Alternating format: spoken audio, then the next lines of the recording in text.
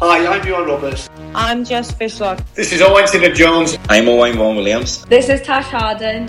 And you are listening to the Coleman Had a Dream podcast. Hello, ladies and gentlemen, and welcome to the latest Coleman Had a Dream podcast. I am here as ever with Ruth. Hello, Ruth. How are you? All right. Good morning. Good morning indeed. We are going to talk about the friendly game against England, the Nations League game against Ireland in Dublin, and of course the win against Bulgaria in Sofia, concentrating mainly on the Bulgaria game and some bigger picture issues that arose from the three games. Ruth, first of all, what did you think of the Bulgaria game? Well, I mean, obviously a better performance. It was actually a watchable game of football, which, given what we've been suffering the last 6 weeks or so, it was actually a fairly enjoyable game, all things considered. Clearly, we had to do a lot of moving around, a lot of rejigging. It was interesting to see a new formation. I'm sure we'll talk about that a little bit more. Another new cap, some people used in slightly different ways. All in all, I thought there was a lot more positives to take from that game than the earlier two. Yeah, I can't disagree with you there. I thought it was a much better performance. It was a much more watchable game of football compared to the other two. And whilst it wasn't all sunshine and rainbows, I do think there were a lot more positives to take from it. We'll start with the formation that you mentioned there. Basically like a 3-4-3. We didn't have a centre forward through Hal and Moore having various issues. Sort of Roberts and James sort of played up front, I guess, notionally, with Wilson in behind, and then a midfield holding two really of Smith and Ampadu, with the back five that we were a bit more accustomed to under Coleman. On the whole, I thought it worked pretty well, and I do think it utilised some of the more attacking threat that we have in other players in different ways. So, for example, obviously Nico Williams, I thought this role suited him a lot, and I thought Norrington Davis was, for a debut, was very, very good. It allowed Wilson to get onto the ball. It allowed Ampadu to kind of dominate, well, maybe not dominate the game, but certainly kind of take control of the game. And in that aspect, I thought it worked well. And I also thought Dan James, he tailed off, to be fair, but I thought he looked better in the first half. He was kind of bright and energetic, and again, it kind of allowed him to play where he wanted, which I think suits him in his pace. Yeah, I mean, it was interesting to go back to the 3-4-3 because, Giggs had started really in his earlier games with that sort of formation, and it never really felt like it worked wonderfully. And I think the difference here perhaps was making that front three a little bit narrower, bringing James in particular more inside than he might be used to playing. And I agree with you. I thought there was a bit more verve to his game in the first half than we've seen recently, although I do think he made some errors, kind of almost like spatial awareness, was that little bit drawn in from the sideline than he normally plays. And there was some errors he made around that, but it was good to see him just a bit more engaged and involved in games than we've been before. And I think clearly if Giggs knew he wanted to go down this particular route and try, return to this as a potential plan B or an option, then being able to put Nico and Norrington Davis into positions that they're clearly very comfortable with, despite their youth. And I think that all sort of came together, ironically, much more by happen chance. And as you say, the suspensions and the injuries got us to this point. But I actually think it served a purpose to enable us to return to that formation against a team where having running at them fullbacks obviously worked to our advantage. Yeah, it's interesting, really. I've been calling out for some sort of kind of tactical plan B, if you like, for a while. And I think this is probably what it looks like we would go for. We've often asked what would happen if Moore got injured, and I think again this is the sort of thing that we would go to. And I got to be honest, I'd be very happy with that. If you consider the amount of people missing tonight for that game, I think it would really suit us as a plan B and a variety option, if you like, against other teams. And if Moore is being nullified, for example, then I think this could be an interesting and sensible way to use the players we had. So from that perspective, I thought it worked really well. And again, I mean, you think of the players we had missing for this game, to come out with a performance and then the victory that we did. I did think Giggs, after, certainly I was harsh on him for the first 2 games. I think he does deserve credit for making the changes that he did there. Just a quick word on Nico Williams. I've seen mixed reviews on him. Some people saying, I saw one person on Twitter say he couldn't trap a bag of sand, which I thought was a bit harsh in the first half, but grew into the game. I personally thought he was, it was by no means, the perfect performance, but I thought he was excellent considering his age and the situation. He was up and down that right-hand side all night. He obviously provided the assist. He looked comfortable on the ball in kind of tight situations, and I just wondered what you thought. In fairness, I thought everybody was kind of a 6 or 7 out of 10 performance. They were all doing everything they needed to without anybody being particularly stellar. But that makes for good team football. Yeah. I thought both he and Reece Norrington-Davies played actually very well, given their age, their inexperience, their unfamiliarity with that squad, with the people they were playing with.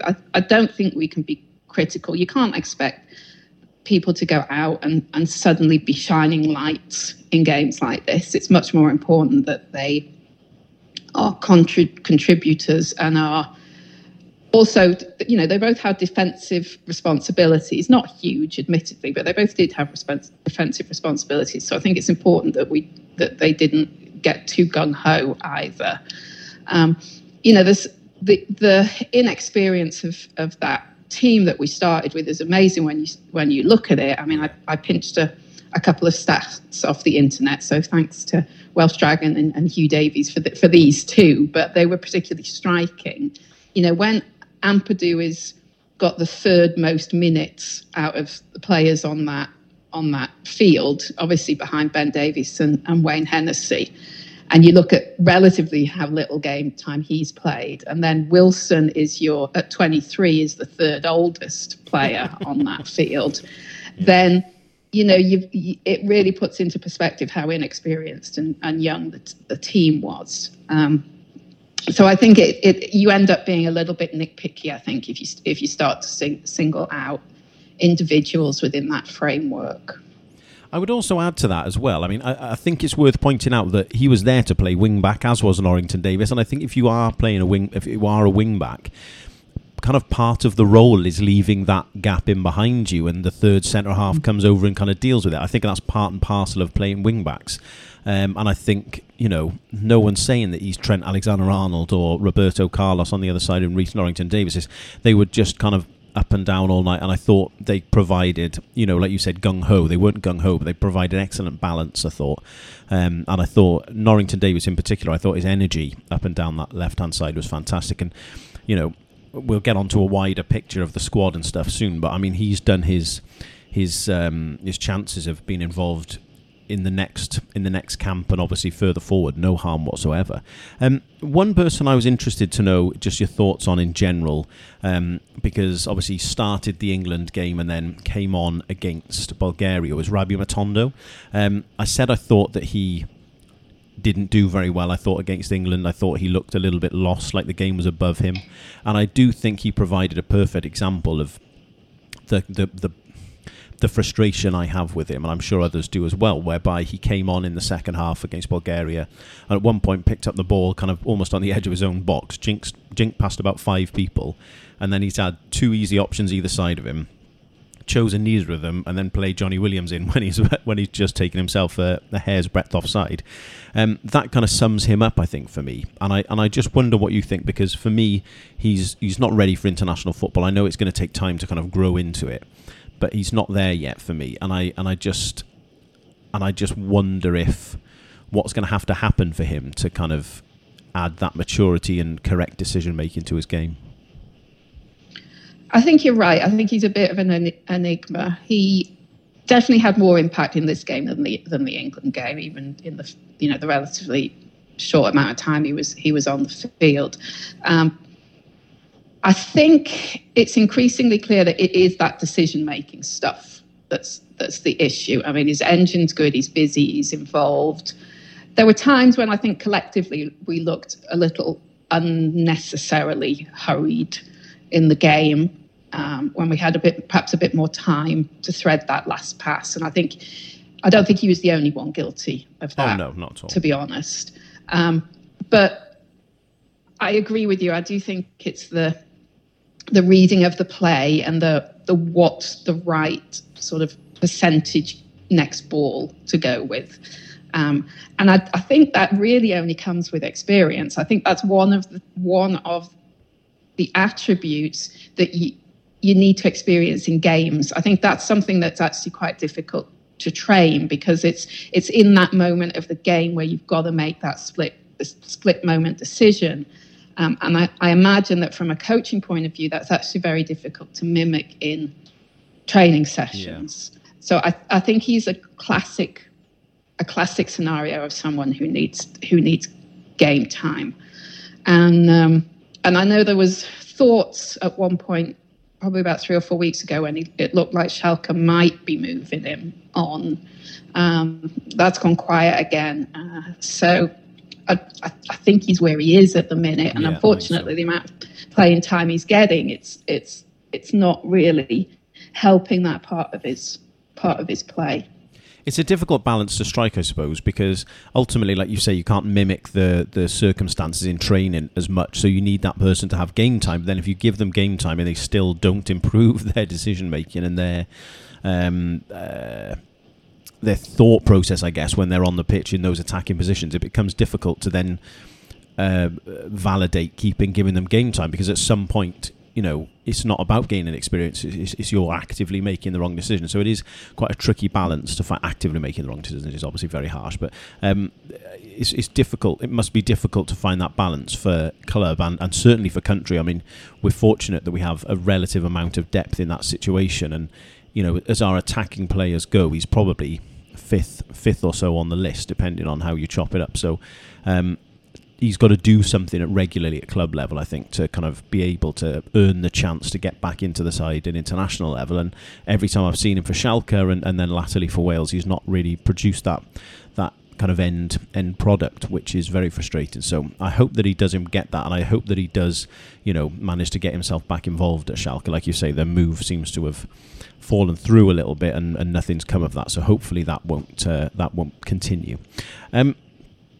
Just to look at obviously the goal and the winner and the situation around that.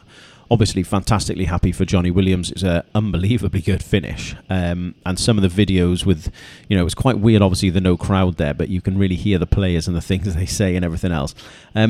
I just really want to focus on the lateness of the goal, because obviously we scored a very late winner against Bulgaria in Cardiff. Obviously this is a fairly late winner now. I think it was 85th minute. We scored an 84th minute, I think, goal against Finland. And that kind of resilience, that almost Manchester United-ness which we have, is really good to see. And I don't ever remember a Wales team, certainly in my lifetime anyway, having that sort of resilience where they'd keep going to the end. And I really do think that that's a mentality thing that Giggs has installed in the players. I think it's a small sample, but you can't deny that there's a pattern there in those 3 wins with the late goals. And I think particularly in the away games, there's a point where you think a point here is actually a good result. Yeah. And so I think the fact that they kept looking for a winner is, as you say, it's a sign of resilience. It's a sign of determination. It's excuse me. It's also a sign of just being fit enough to keep going for 95 odd minutes, whatever it might end up being. I'd like to return to the actual goal though, because I do think that was a really well worked overload, and I think some of the one-touch passing and the space, really, like some of the space that Roberts made, it it was just a great goal. Yeah. Brilliant cross, very well finished.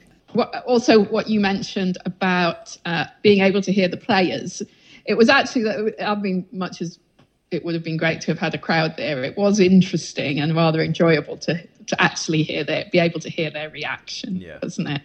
And we all love Johnny. There's nobody can tell me we don't love Johnny.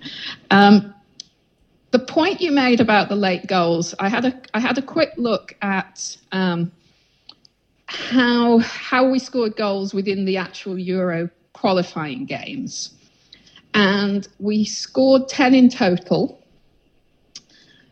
I mean, we scored 9 and we had an own goal, but we scored 10 in total. And interestingly, only 3 of those were in the second half. Oh, really? The remaining 7 were first half goals. So that struck me as an interesting pattern, that we weren't perhaps finishing off showing that determination to turn 1-0 wins into 2-0 wins previously. So I like the attitude change that these late goals seem to indicate. No, that's really that's a very good point. I hadn't thought of that actually, and I do remember us saying previously that we seem to have had a lot of good starts in games, and I think that's shown. But obviously now it's maybe the resilience is coming out the other side as well, which is again is obviously a good trait and a good combination. Does Johnny make the Euro squad? Assuming all is fit and well, does Johnny make the squad? I think I would be taking him because I like the versatility. I mean, he said himself in the post-game interview that Giggs had told him to go on and be a false 9, and he'd never played false 9 at all. And here he is in an international game delivering. So I think there is scope for a player that you can play from anywhere from false 9 back to holding, in theory. Yeah. And so I would like to see him there, because I think the variety of things you can ask him to do could actually be really valuable within the 23 squad. I mean, I'd have to sit down and look at who that means isn't going. And there might be questions around that. But I think his adaptability and the fact that you just get 120% out of him, I can see that being really valuable. Well, as luck would have it, Ruth, it's almost as if we've planned this. I have sat down and looked at whether, at my squad, in inverted commas, and who would make it. And it's actually really interesting because looking at it, I don't think Johnny does for me, just purely on the numbers of who you would need in certain positions. I'm desperately trying to pad while I wait for my Excel spreadsheet to open.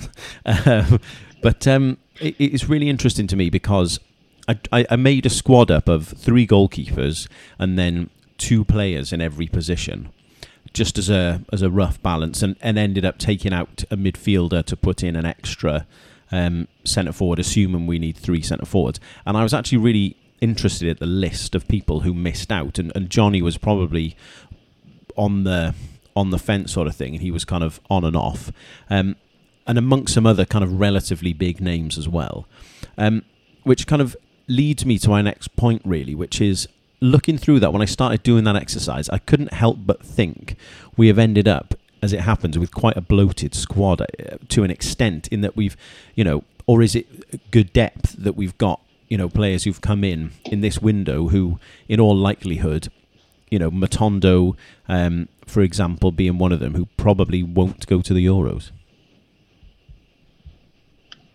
I think there's a difference really between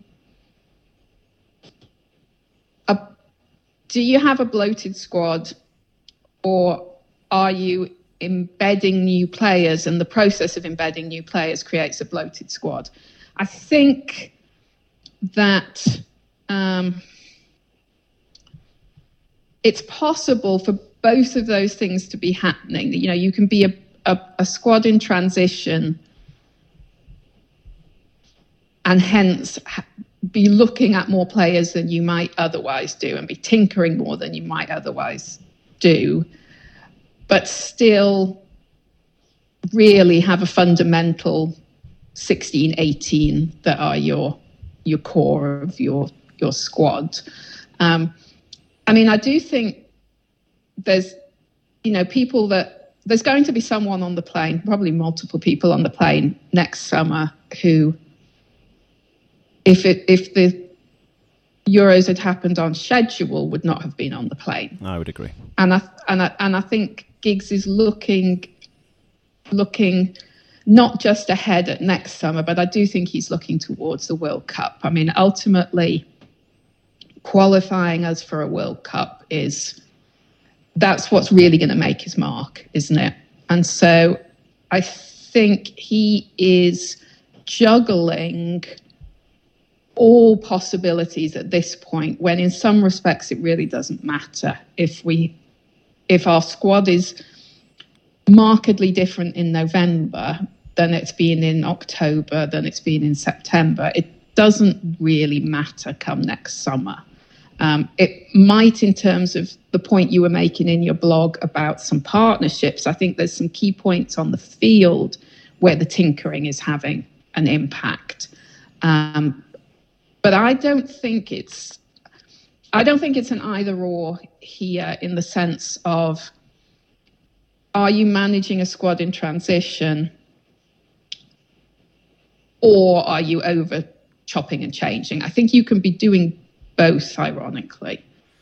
I mean, it's an interesting one. There's an element of me that definitely thinks he is chopping and changing too much. Certainly on the field in terms of partnerships. I made that point in my blog. I think that ahead of this window, Mepham, Rodden,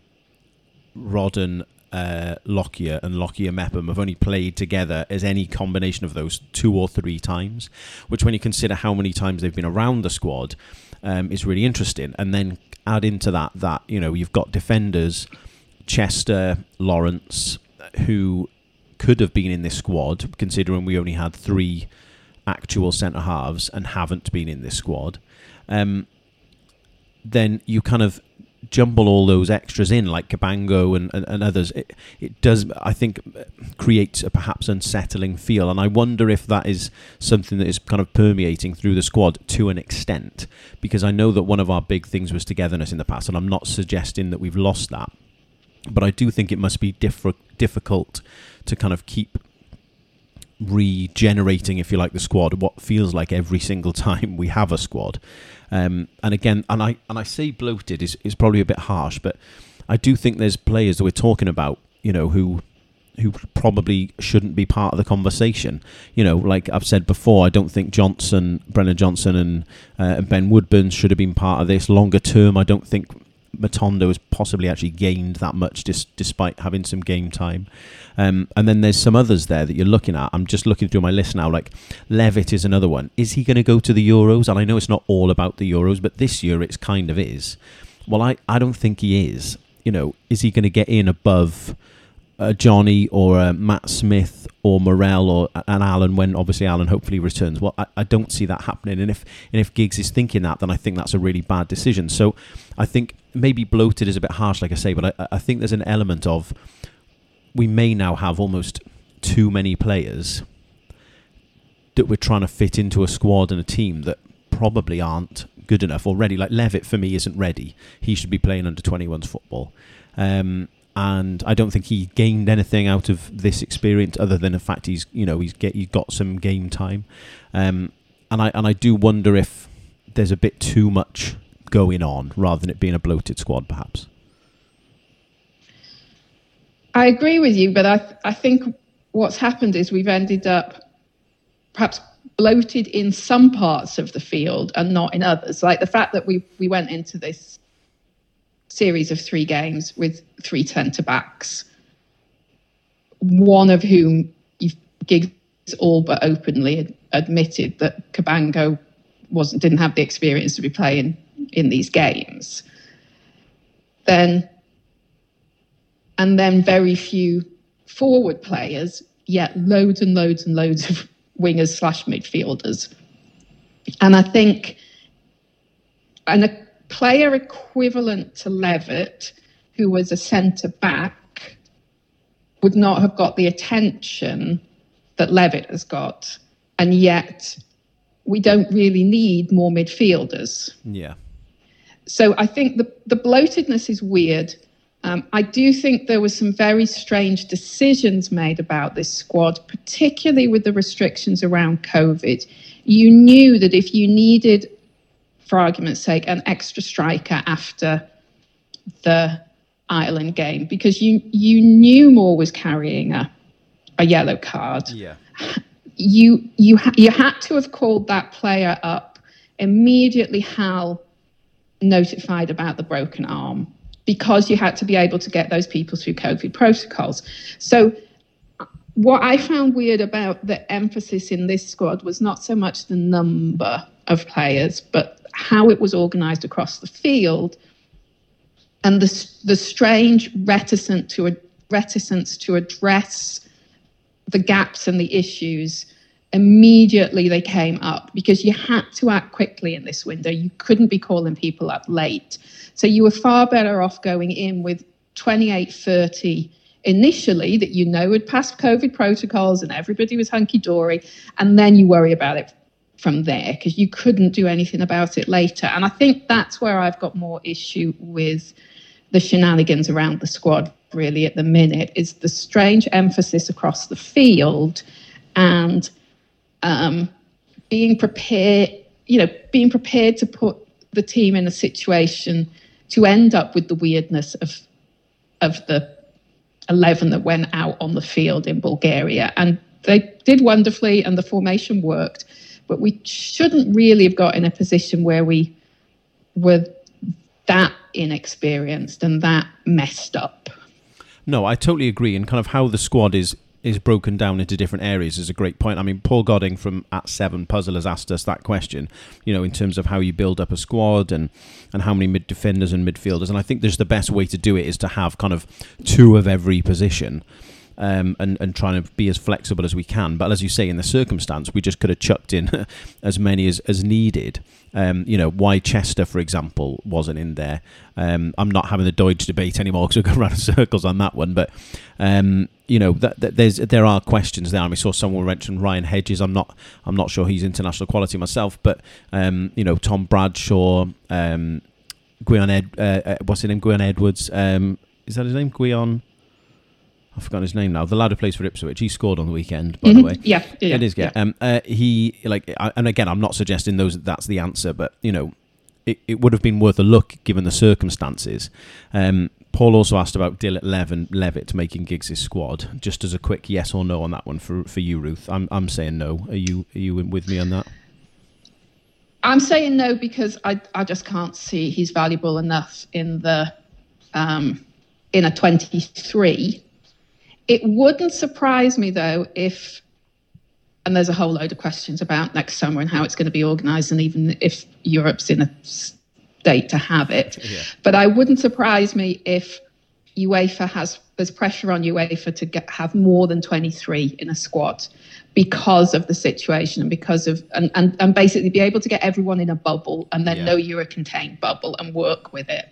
So if you're looking at a squad that's more like, say, 28, for argument's sake, then I think there might be space for him, but I wouldn't take him in 23. No, I'm with you on that one. We've talked about the balance of the squad and everything else. Darren Lewis has asked, with everyone fully fit and in form, which is a different conversation on its own, who would be your starting 11? I appreciate this wasn't in your warm-up notes, Ruth, so I'm gonna answer this one first to give you some thinking time. The one thing I will say here is that for me, the squad absolutely picks itself. The team, absolutely picks itself. Assuming we're sticking to this 4-2-3-1 formation that Giggs likes. For me, it has to be Hennessy in goal, and we will talk about Hennessy in this situation further down the line. But Roberts probably, because he's more defensively solid, I think, than Nico. Mepham, Rod, and Davis at left back, and then Allen and Ampadu as holding midfielders. Bale on the right, James on the left, Ramsey's a 10, and then obviously Kiefer Moore up front. I just, for me, that side does very much pick itself. The only argument maybe would be, does Brooks come in for James? But other than that, I think, again, assuming everyone is fit, I think that team picks itself. I would agree with you. I mean, I think Connor Roberts a few months ago wasn't playing well, but actually had a good start to the season. I think he's helped himself solidify his role in a back four. I think if you're going for a back five, there might be an argument that Nico serves that purpose better. But I wouldn't argue with you on that starting 11. Ironically, I think, a lot of it will come down to who's seeing game time come next spring. I know, Ampadu, for example, seemed to be playing at Sheffield at the start of the season, then hasn't played as much. So, does his playing time slide away? But I think all things being equal, let's assume that they're all fit, they're all seeing a reasonable amount of game time for their clubs. Then I don't think there'd be that much argument about that starting 11. Dan James might be the one I worry about because he doesn't look a happy camper at Manchester United, and I think he's you forget how young he is still, and he's the one I worry that needs a bit of TLC. That said, I mean, he did play against the dreadful Newcastle United the other night and did start. So it was funny, actually. At one point, someone was kind of hacked Alan Saint-Maximin down, and I was absolutely howling at the TV and like, you bastard, get him sent off. Absolutely disgraceful challenge, blah, blah, blah, blah, blah. And then the camera zoomed in on Dan James, who'd kicked him. I was like, oh, it's little Dan. It's fine. Don't worry about it. Let him carry on. Just to move on a little bit before I start having a tantrum about Manchester United. The Wrexham Carla's messaged us about the goalkeeping situation, which is something I feel like we talk about a lot, but it's something that really needs airtime, so to speak, this time around. Because I do think, like you're talking about people playing regularly there, that is one of the big overriding features, I think, of our squad at the moment, is that when you actually look at that starting 11, how many of those players are going to play regularly? I mean, realistically now, Mepham's been in and out at Bournemouth. He's been in when they've played a back three. Rodden has obviously gone to Spurs. Whether he'll start there, I don't know. Davies has just lost his spot, basically, to that Reguilon, or whatever you call him, lad from Real Madrid. Alan's injured. Ampadu's not playing, and when he is, he's playing at centre-half rather than in midfield. Bale played 10 minutes yesterday, and the less said about that, the better. We don't really know what Ramsey's doing. James is very much in and out because Man United is a bit of a mess, and the only one who's kind of starting every week otherwise is Big Kiefer Moore. So, I do wonder if part of the injury issues that we're having and have turned up is because people aren't playing for their club, and you're asking someone who's not done anything for months to then turn up and play 3 games in basically a week. And that can't be good for anyone. I mean, looking at the Hennessy situation, I do wonder if, as I kind of called for earlier, that Davies should have started the England game. Be that as it may, I don't think his lack of playing time is doing him any favours anyway.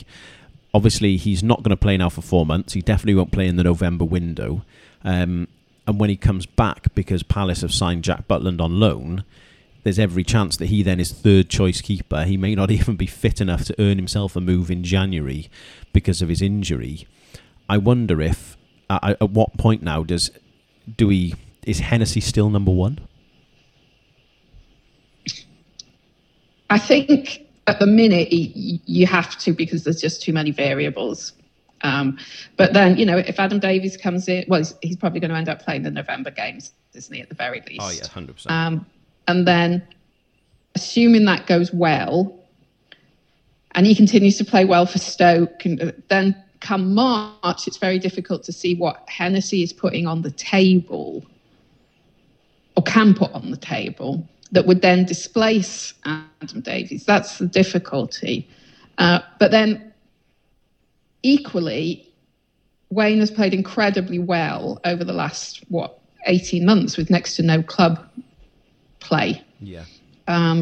It does make you wonder about putting him in a tournament situation, though, doesn't it? Because you can't help but ask the question that, did having to play 390 minutes in 6 days having not had any real game time for ages.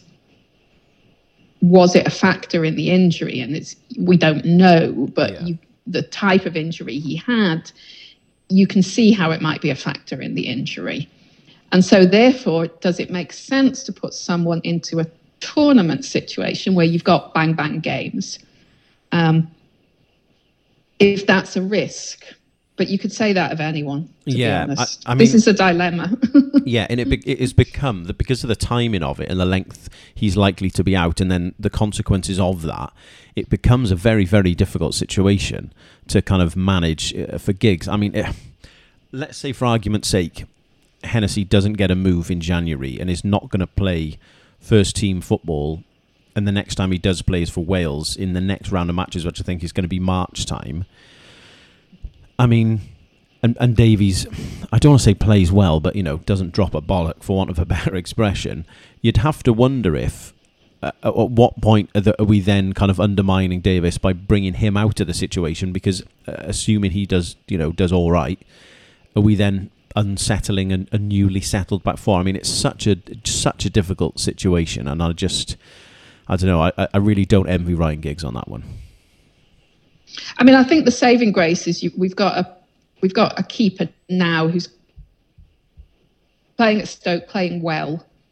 I mean, 12 months ago, we basically didn't have any goalkeepers that were playing football. Yeah, so in that regard, I think we've got to try and help Adam Davies get embedded, because it would be naive to think that we might not face this problem come June. Yeah, I agree. Even if Wayne is fit and healthy and seems to be, somehow ends up playing some real football in the spring, even if he goes in as our lead goalkeeper in June, we're still better off having an Adam Davies who's been playing well for Stoke. Yeah, I mean, you're right in that sense, 100%. I just want, just to change of tack very quickly, I just want to thank James Webber for asking us the question about the squad being balanced, which I'm not really sure we came to a solid conclusion on, to be fair, but thank you for giving us something else to talk about, James.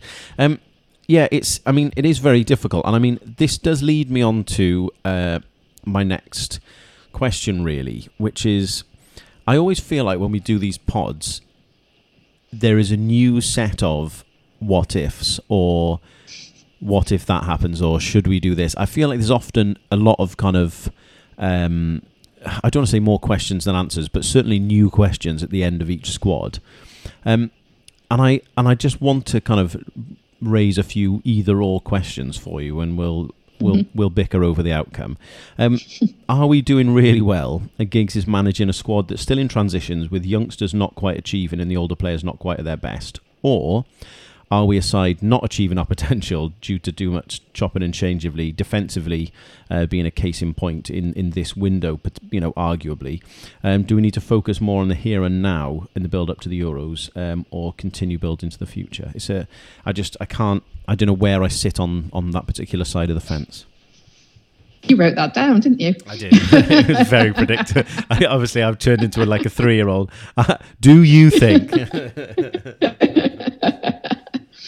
I actually think it's all of the above. I think we are still a squad in transition. We are decisive as ever here on Coleman Had a Dream. No, but I actually don't think it has to be I don't think those statements are ors. I think they can actually be ands. Yeah. I think you can be a squad in transition and still be over tinkering.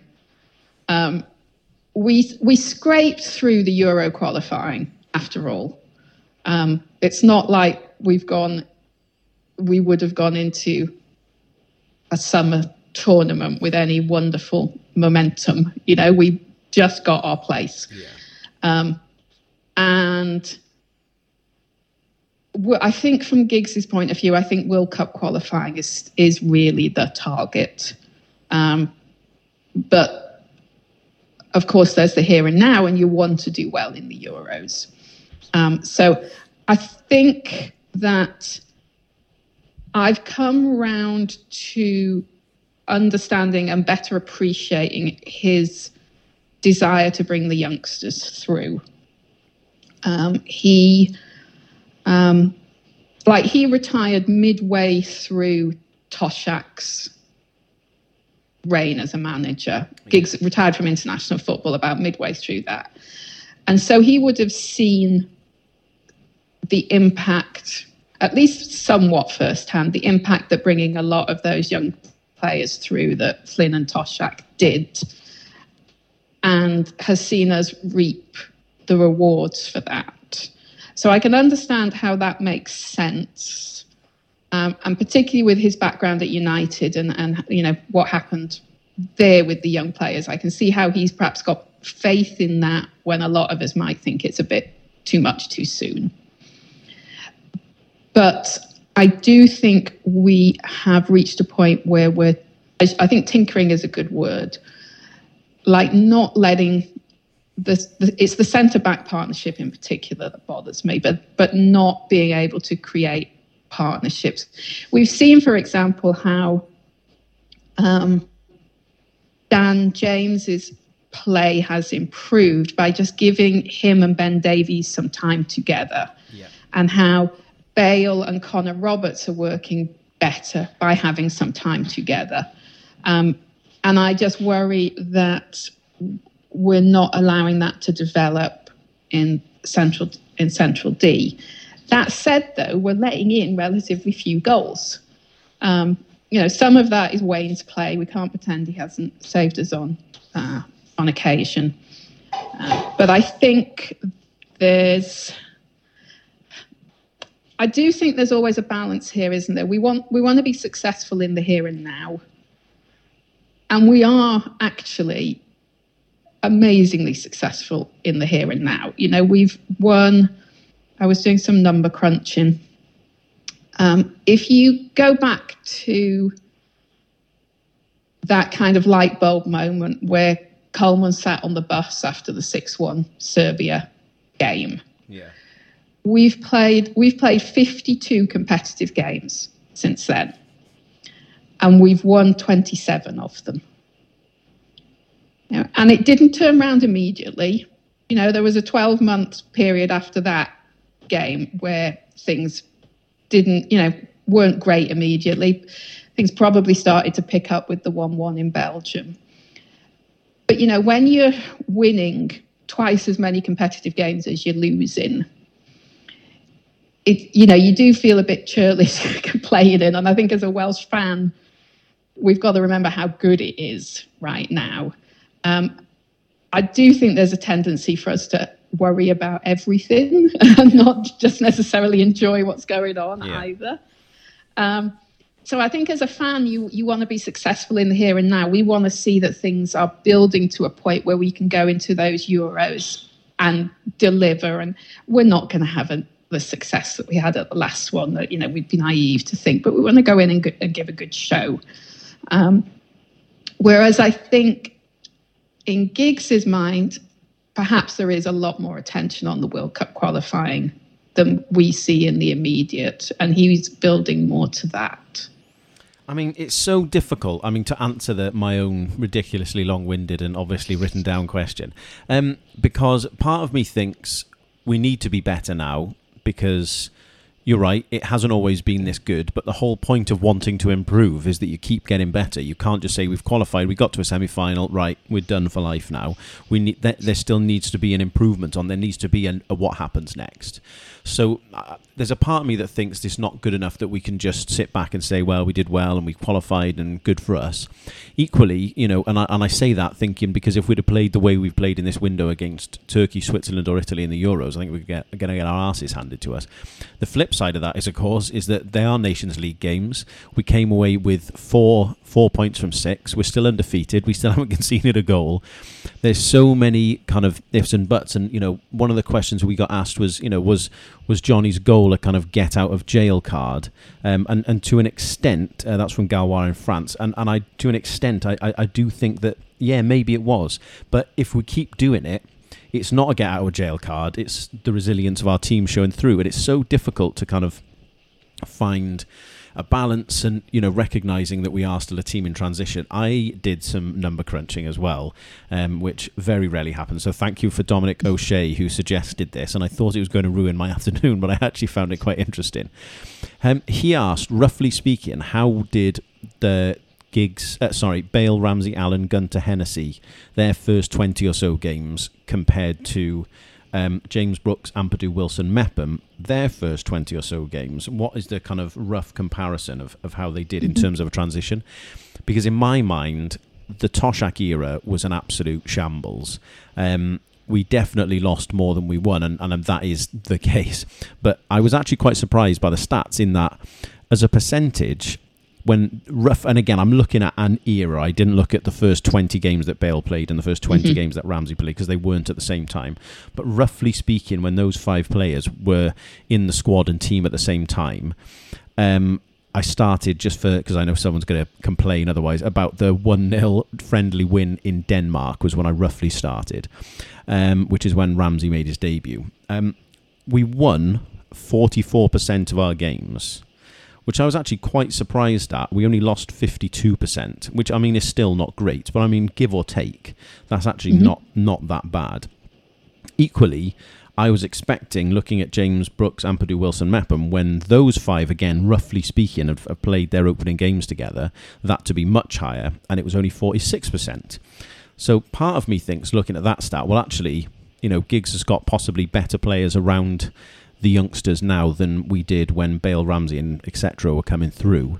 So maybe he should be doing a bit better. The flip side of that, though, is that we have lost 33% of those matches compared to 52% in the other era, which I did think was quite interesting, which does show a certain shift in mentality, perhaps. Obviously, that means we only drew 4% of the initial opening 20 games, whereas in this circumstance we've drawn 20, which again adds to what I'm thinking about with regards to resilience.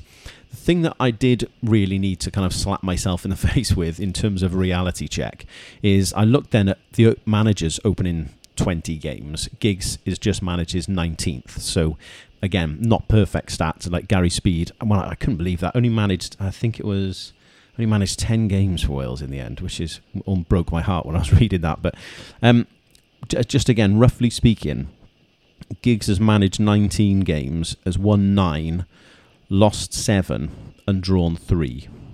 Which, when you actually think about it, considering the games we've lost, 2 of those are friendlies, the Albania game and the England game. And the Spain game. Yeah, that's true, actually. Coleman won 6 of his first 20. Obviously, Gary Speed is the outlier in a good way. He was 5-5, won 5, lost 5. But again, Toshack won 7 of his opening 20 games, and Hughes just 4. And it did make me think that, for a manager to come in a transitionary time, win basically half of his games, only lose 7 of 19. When you look at the friendly teams we've played, all right, Albania being the exception, but we were in a qualifying group with the World Cup finalists. When you actually kind of look at it in perspective, that's actually a really good record. And we are going through a transition. He is bringing through young players. So I think, to go back to my original question as I'm waffling away here, I think in terms of, are we a side not achieving our potential? Well, perhaps not, because we haven't got a hugely deep squad. I think we like to think we have, and we've got some flair players who are talented, but I don't think we've got a deep squad in terms of, France have got a deep squad. We've just got some good young players coming through, and I think we need to kind of temper our expectations a bit for sure. So I do think there's an element that maybe we are actually achieving our potential, which is we've qualified for the Euros, we're winning games, we're doing well, we're top of our Nations League group. Things could things get better? I mean, of course they could. We always want to improve. That's how we qualify for the World Cup. But looking at statistics like that, it does make you realise that he has used this latest generation of players to kind of keep us moving forward, which I did think was positive. I'm just going to ask you one more, which I definitely, obviously, of course, have written down. of an either or situation. Can I just Go on, want to add? Sorry, I just want to add something to that. It is difficult to not feel churlish if you've had 2 away competitive games. You've come back with 4 points. You're sitting top of a group. We're in a good position to get a playoff place for the World Cup. There's a whole lot of shenanigans about how that works with the Nations League, which I'd be happy to talk you through if you want. But suffice to say, we're in a good position at the minute. If you do want to give us give us a quick rundown of that. Do you want me to go through that quickly? Yeah, because I'm not entirely sure I get it. Okay, so the World Cup qualifying will be 10 groups. The 10 winners go through automatically. There are 3 more places available to European countries. So we're sending 13 teams in total.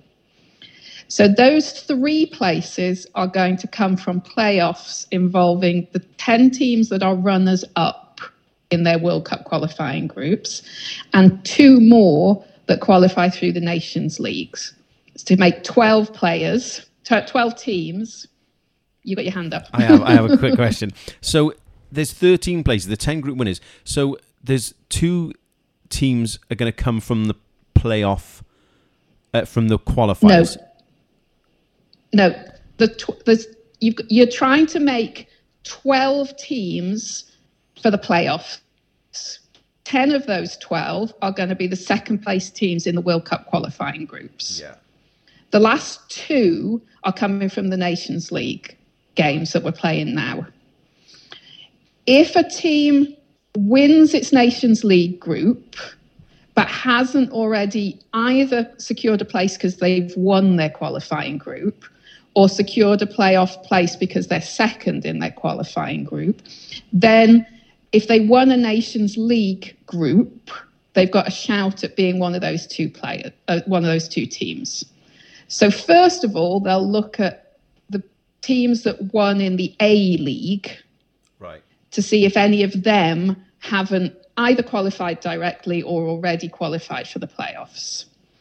But all things being equal, you'd expect the teams that win their Nations League groups to have already qualified. Does that shift down then to the if you've come second? Exactly. If you're in League A, no, it's just winners of the group. No, it's just winners. This is where it helps us, because then, assuming those 4 get through, the next 2, the 2 would come from the B winning teams. Right. And at the minute, Scotland is just pipping us on goals scored to be the best B League winning team at the moment. This is we're second place. We're second place in the B leagues in that regard. Oh, so at the minute we're sitting in 6. We're like the 6th name on the list of who would get a playoff place via the Nations League. The first 4 come from the A tier, and then we're 6th because we're just behind Scotland as the second best B tier leading team. So I have one more follow-up question. Sorry, yeah. I've got my hand up, right. Like we're in school mode. I can't help myself. So I know exactly. Excuse me, miss. Gotta go to the toilet. That means there's 10 teams in the playoff plus the 2 from the Nations League. So there's 12. There's 12 teams in the playoffs, but then there's only 2 places available. Three places. So how do we get from 10 to 3? They're split into 3 groups of 4. Right. 3 groups of 4 teams. And then, so there'll be a semi-final game and a final game in each of those 4 mini groups. Right. And then the winners of each of those 4 little group, the winner of those 4 in each little group, and there's 3 little groups, they become the 11th, 12th and 13th qualifiers. So if we come second in our group, forget the Nations League, I think I understand, but if we come second in our group, we will have like a one-off semi-final. If we're second in our World Cup qualifying group, we'll have a one-off semi-final, a one-off final, hopefully. Okay. So it's still 2 games, I guess. Before the playoffs, still 2 games. Would have been a home and away leg, but it's not the same difference, but relatively. Yeah. Yeah, and the bit I'm not clear on is how they decide who gets home advantage in those. My final question is who's the 13th team? So if there's 10 winners, 10 runners up, and the 2 teams from the Nations League, that is 12. Yeah. And you said there were 13 teams. Well, no, there's 13. There's 13 going to Qatar total. Oh, I see. So the 13th is the winner of the 10 that win the World Cup qualifiers direct, and then the other 3 that come through this very convoluted playoff. Right. Okay. I do get it now. So thank you for that. So to all intents and purposes. So long story short is we're probably in quite a good place to get a playoff place at least. Right. I have no idea what the question I asked you to start this whole conversation off, but we'll move on because that is the most sensible explanation I've heard of this whole shit show since I've started thinking about it. So we will move on a little bit from that. The last thing I wanted to ask about the kind of bigger picture stuff is, do we think we need Giggs to make a decision on a playing squad? I.e. partnerships, and I don't mean the squad in general, I mean kind of the players on the pitch. Or do we think that his kind of lack of predictability is actually a good thing, and his flexibility as a manager is handy, and I think it maybe throws other teams' opposition's plans off because there is more often than not a surprise in our selection? I am concerned about creating the defensive partnership. I mean, I have to keep reminding myself that Rodden and Mepham have played together more under 21s than I keep thinking about. So they're perhaps not as unfamiliar with each other. But equally, Lockyer has made a good case for being in that starting pair, and I think you've got to find out what if those are your key 3. What is actually the best combination? And I do feel like we've been juggling that around without trying to help it stick, really. I think Giggs is becoming a little bit more pragmatic on this question. I mean, he did pontificate early on that, people had to be playing, and I was only going to use players that were playing, and, he used that as a justification for not picking Ash. I don't know about 12 months ago now. And yet he is clearly playing players who have relatively little game time. So I think he's had to kind of row back on that scenario. If Ramsey, I mean, we obviously don't want this pattern, but if Ramsey barely plays for Juventus this year, he's not going to the Euros. We're not going to shut that door on that basis. Yeah. Yet there are players where good, thorough, combative 90 minutes regularly have put them in the shop window. Last year, Joe Morell's time at Lincoln was an obvious example of that, where Giggs was prepared to look at a Division 1 player who was just getting regular play and could serve a purpose. I do think we've been a little bit guilty lately. Bale and Ramsey have either been missing or been below par of relying on a triad of kind of Brooks, Wilson and James, and then later added Keith Moore to that mix. And Brooks, Wilson and James are either not playing as well as they were, have been injured, or are out of favour with their managers, or don't have a club, or, So I think we've now perhaps got more of the key players slightly unsettled than we had previously. Do you think? I'm sorry. That's where my concern lies. I just want to interrupt you there 1 sec, because you're right. If Bale or Ramsey aren't playing, they're obviously still going to go. They're still going to start. But does it get to a point maybe where, because of his lack of, I don't want to say lack of message, but like lack of clarity perhaps, it gets to the point where he does drop Bale, or let's say for argument's sake, and he doesn't start him, but then he doesn't follow that sort of thinking through with some other players. Like Josie Wales has got in touch. He said, do Wales fans feel more at ease that Bale and Ramsey are missing? And I think I would argue that we do. But at some point, does he drop the wrong person? Like he's dropped Gunter, and realistically Gunter's not going to the Euros. Is he does he get to the point where he maybe drops the wrong person, and then this lack of clarity maybe, I don't want to say blows up in his face because that's a bit dramatic, but certainly changes the way that the squad and perhaps the nation as fans feel about him and the situation? I mean, I think that's a risk, but I think that's a risk you take as a manager at any point, as to who's, there's been plenty of international teams over the years that have searched to shoehorn players into teams where combinations didn't work together. And, we did it when we effectively moved Mark Hughes into midfield so that, we could include him in the team. So I think there's risks that you take as a manager all the time. And there will come a point where Bale and Ramsey do not merit their place in our team. Hopefully it's a few years away, but there will come that point. Yeah. And someone's going to have to be the manager that does that. Someone's going to have to be the manager that doesn't call up Gareth Bale. But I don't think that's a risk, especially now. I think that's just a risk of being a manager, and particularly of an international team, because you have, relatively speaking, so little time together, and you have, your squads inevitably do change from one window to the next just through injury and form, regardless of bigger picture things. And I think you are always going to be held up for those sorts of errors. And I think it's a lot easier to do it to their opportunities to make that mistake are so more focused than a club manager that's putting out teams for 60-odd games a year.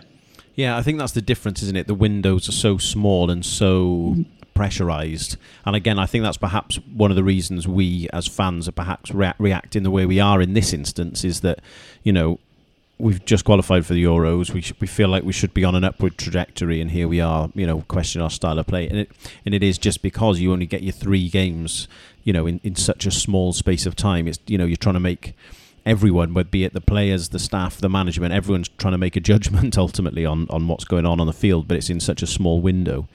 I mean, it is really difficult, and like you say, someone's going to be the manager that drops Bale. I just wonder if he needs some clarity. Certainly as a defensive partnership, I think he needs to make that decision. I think he needs to stop chopping and changing. I do think that he needs to, as best he can, not keep bringing players into the squad. Again, it's difficult, like you say, with COVID, but he needs to stop bringing players into the squad for, in inverted commas, experience. Woodburn, and I've said it before, Woodburn, Johnson, Levitt would be in that category for me, because I don't think it solves any problems. I don't think it's doing anything, and equally, I do think we are a squad to an extent lacking in some sort of vocal leadership type character, and I think that comes from experience, and I know that Bale has that aura and presence about him, but I don't think he's a shouter and an organiser, and I think Rodden definitely has that in him. That was one of the things that I thought was actually best about that video when Johnny scored, is that he all celebrated and people started jogging back and jogging to the sidelines to celebrate, and you could hear Joe Rodden say, "Boys, don't walk back, and like he was first thing is thinking about slowing the game down, and I that is one of the reasons for me he's such a special player, I think. But I do think we miss that, and I do think that maybe that is, and he recognises that is why Gunter keeps getting in the squad, is because he may be that sort of leader off the pitch, admittedly, that is kind of tying things together. So I do think he needs to make a decision on leadership moving forward as well. It would be bizarre if, for example, Chris Gunter makes every squad between now and the Euros, but then doesn't go because we take Nico and Connor, which I think is probably the most likely outcome anyway. Taking a third right back, would be daft. But then we are lacking leaders. So it is a really interesting situation, and I do think that making that decision is key in terms of us moving forward, but also us kind of being a bit more solid on the pitch. Yeah, I think there's an impact here, isn't there, of the youth and inexperience of those players in their ability to roll with the punches and take the bad times and pick themselves up again. And I think that's where the senior players really can make a difference, of just keeping everybody on a slightly more even keel. I do think age and experience really helps you level out life's emotions. And so I think there's a worth to having the likes of the Gunters of the world around. I mean, I would be taking him to Baku as a technical advisor or something personally, even if you're not taking him as a member of the squad, because I think he's invaluable.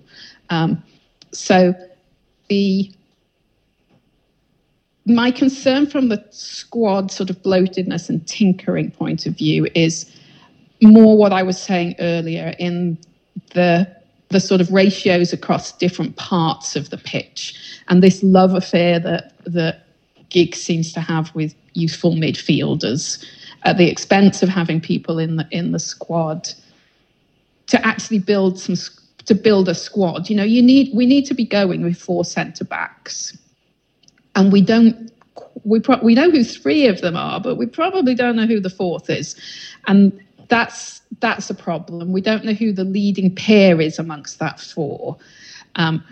We've probably got we've got a plan A up front. You've got Hal as an option when you just want to take Kiefer off and put Hal in. But what happens when you want to play that way? You want to play a big man up front, and Kiefer's is sitting on 2 yellow cards. How do you address that? We could go to a 3-4-3 against Bulgaria with the players that we had, and it worked. But what if all of the planning had been for a big man up front game, and Kiefer was on 2 yellow cards? Do you know what I mean? I just think we're bloated. I keep coming back to that word. We're bloated in the centre when actually that's where our strength is. So we actually probably don't need to be tinkering there as much, and we've got to get solidity at both other ends of the field. Yeah, I mean, it's an interesting one. For me, the whole Kiefer Moore, what do we do with him in that circumstance, given that's how we're kind of geared to play? This has made me feel a bit better about that, because Giggs showed a willingness to switch to 2 up front effectively with the false 9. And I think that would suit us when we had your Ramseys, your Bales, etc. there. So I do feel a bit more comfortable with that now. I do think that the ultimate problem around all of that, and I mentioned this briefly last time, is more the way we play when we go for the big man up front situation, where I don't think we're getting close enough to Kiefer Moore. And I think there's a lack of trust perhaps in the players that he's going to hold up the ball and all the time and do a lot. And again, I said this last time, so they're not getting round him. The other thing to go with that is the yellow card situation. The yellows that he picks up have I don't want to be harsh on him because he's been fantastic for us since he's come in, but the yellows he picks up seem to have an air of inevitability about them. And I do wonder if, he needs to recognise that he can't be as physical as he is in the Championship when he plays international football. I mean, he almost, ripped a hole in the Irish bloke's head at one point. I mean, it instantly blew up. And it was an accident, I appreciate it, and that is the way he plays. But we can't go into a tournament or a situation, whether it's Nations League, big qualifiers, whatever, where there's every chance that, for example, the third group game in the Euros, there's every chance that Kiefer Moore isn't going to be there because he's probably picked up 2 yellows before that. And I do think that is, again, latterly something that needs to be addressed. The flip side to that is, having seen the adaptability of Giggs and the squad and everything, I do think it means that I do feel more confident about what that plan B is and when Hal can come into that. And, imagine that we have Bale playing in that kind of attacking role as well. I do think that has certainly put my mind at ease anyway. I don't disagree with that. I'm still concerned that we don't have what happens if Kiefer Moore picks up a bad injury in March? Then for me, and we haven't looked at an alternative. But then I would argue that this is our alternative, the 3-4-3 with a false nine, which could be Bale, which, you know, or we could have Bale as one of the kind of forward players and Hal plays off him as the false nine, and he can get the pace of James, Brooks, Wilson, whatever around him. And, you know, you throw a Ramsey into that mix as well. I do think, you know, I wouldn't say it would be my first choice because we are ultimately then changing the way we play. But the fact that we showed that we have the adaptability to do that, I do think is positive, and the players did adapt to it well. In fact, you could even make the argument they probably looked better in terms of style of play, at least against Bulgaria, than we did in the other two games. I won't deny that, but I think there was a drop in the opposition as well, which we have to be conscious of. Now, the concern for me is that we've built an apparent plan A, but it hinges entirely on a player, and we haven't looked at options for a replacement for that particular player when we know the style of play he has is going to pick up yellow cards, as you've quite rightly said, and you're one injury away from it not working. And I think that's one of the things that's been missing from this series of games in the autumn, is not looking to test out someone else in that role, just as an emergency backup, just so you know you've got that capability. I guess the logic would be, I've thought about this a lot, especially because of the Doige situation. I think Giggs is thinking there is no point bringing a player into the squad to be an imitation of Kiefer Moore. I think if Kiefer can't play, then plan B would be Hal, who can sort of hold it up but is a bit more dynamic. And if it's not working with Hal or whatever, then plan C, if you like, would be to go to this change of formation, because he doesn't want to bring in a player, and I'm just hypothesizing, but he doesn't want to bring in a player that he thinks isn't going to raise the level of the squad, is just a target man, be that Vokes, who he obviously doesn't fancy anymore, or Doige. Whether I agree with that or not is a different kettle of fish, but I do think there is a plan A, B, C. I just think he was also quite unlucky in the sense that Moore got injured-ish. Then he's obviously got two bookings, so he misses. And in between all of that, Hal's broken his arm, a couple of days before. So we've instantly gone. Plan B is out the window. We're instantly on Plan C. And I do think, to give Giggs his credit, I do think he'd be desperately unlucky, and we would be, that in the World Cup, in the European Championships, we would end up more getting suspended for a game or seriously injured, then Hal doing the same, and then we're on to Plan C. And I do think that would be desperately unlucky. Agreed. I just don't like the fact that we haven't investigated options for the very unlucky circumstances, which, we have a way of homing in on. We would find the way for that to be the case. Before we continue our argument, I just want to make one more final step forward. Just to mention the Wales women's game. Very, very disappointed that BBC Wales have gone back on their word to not have all their home games live on BBC Two Wales. They said that was going to be their thing. They've chosen the kickoff times, 4:30, which does strike me as daft, as the host broadcaster, and then have chosen not to broadcast the Faroes game. They're showing the two England friendlies on BBC Four at that time as well, which is very disappointing. So there's a petition that's gone round. So if you haven't signed that yet, please do. It's the pinned tweet on our Twitter page.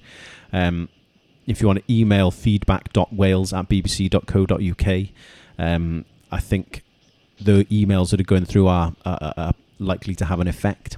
So if you do want to get involved in that cause, please do. I think it's super important, given the circumstances for the Wales women, that this is looked into. I think we are a week and a day away when we're recording this from the game. So again, please consider signing the petition if you haven't already. For the sake of asking a stupid question, Ruth, what do you think about the situation? Oh, it's incredibly frustrating. Particularly when, as the host broadcaster, they have control over the time of the game. the game is organised to suit their schedule, and then they can decide they're not showing it. I just don't see how one can lead to the other. It's just wrong. Yeah. That a broadcaster can determine a time for a game and then have no intention of broadcasting it. I'm frustrated. They said this is what they were going to do, and they're going back on it. I think the women's game at home is gaining such momentum that you'd think you'd want to put it on at every opportunity. And they've chosen a time of day when it can clearly go into their schedule without having a ludicrous impact on their normal programming. I also don't like the idea that you can kind of pick and choose opponents. I don't like. Why wouldn't you want to build some momentum for your audience for the Norway game by having an audience for the Faroes game? That doesn't make sense to me either. Let's show a game where hopefully we've got a chance of scoring some goals. We're gonna, you can make it almost a taster for the Norway game and build some momentum that way too. I'm just really disappointed, and I don't understand why the BBC would be willing to show England's friendly games and not one of our competitors' games. It's just a completely wrong priority. But then we've seen with BBC Wales, they've done some weird and wonderful things, like Ashley Williams scored the winner in Bulgaria after all, didn't he? Yeah.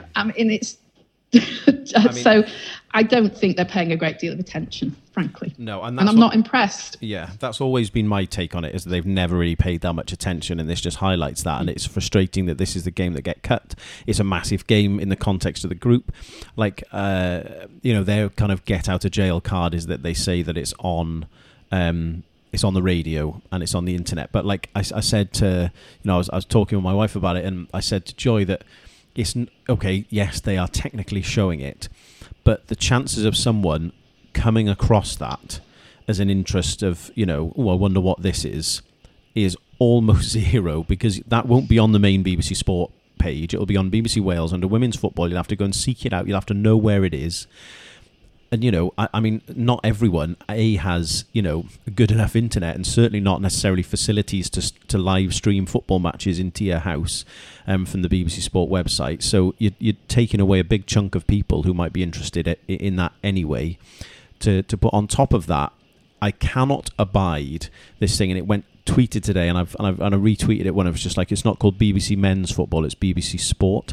And I was just like, it's so easy to come up with these platitudes, and it's so easy to say we're focusing on the women's game and all this other stuff. It's so easy to do that for the games are going to get a big audience, like an England game or whatever else. It's not just about the big England games. It's not just about the big women's teams and players. It's, if you're supporting women's sport, you're supporting women's sport across the board. And this is one of the across the board situations. And I think that it is so frustrating when they're banging the drum and then your actions don't match your words, because you just look stupid as much as anything else. And that's how I feel about this situation. I feel that they look stupid because they've said all these things, they're not following up on it, and that is my real frustration. And I think there's a chance that Wales could be qualifying here for their first, ever tournament, and we're on that road, and people who have a real interest in it are being deprived the opportunity to see it, and that absolutely staggers me. Anyway, I'll hop off my soapbox, as I've just realised how long we've been recording for. For the sake of asking a silly question, do you have anything you want to add? I think we should stop there. I think for the sake of our listeners falling asleep at the wheel or anything, I would agree. Well, there you go, ladies and gentlemen. There is we talked about a bloated squad. You now have a bloated pod. I didn't write that one down, ladies and gents. I came up with that one just off the top of my head. So thank you very much for listening. Thank you as ever for your time, Ruth. We will be back, no doubt, to talk about the women's game in a week or so. So good luck to the girls for that. And obviously there will be more output from us on the Welsh Football Fans website, so keep an eye out for that as well. Thank you for listening. Thank you, Ruth, for your time, and we will speak to you soon. Good night. Bye-bye.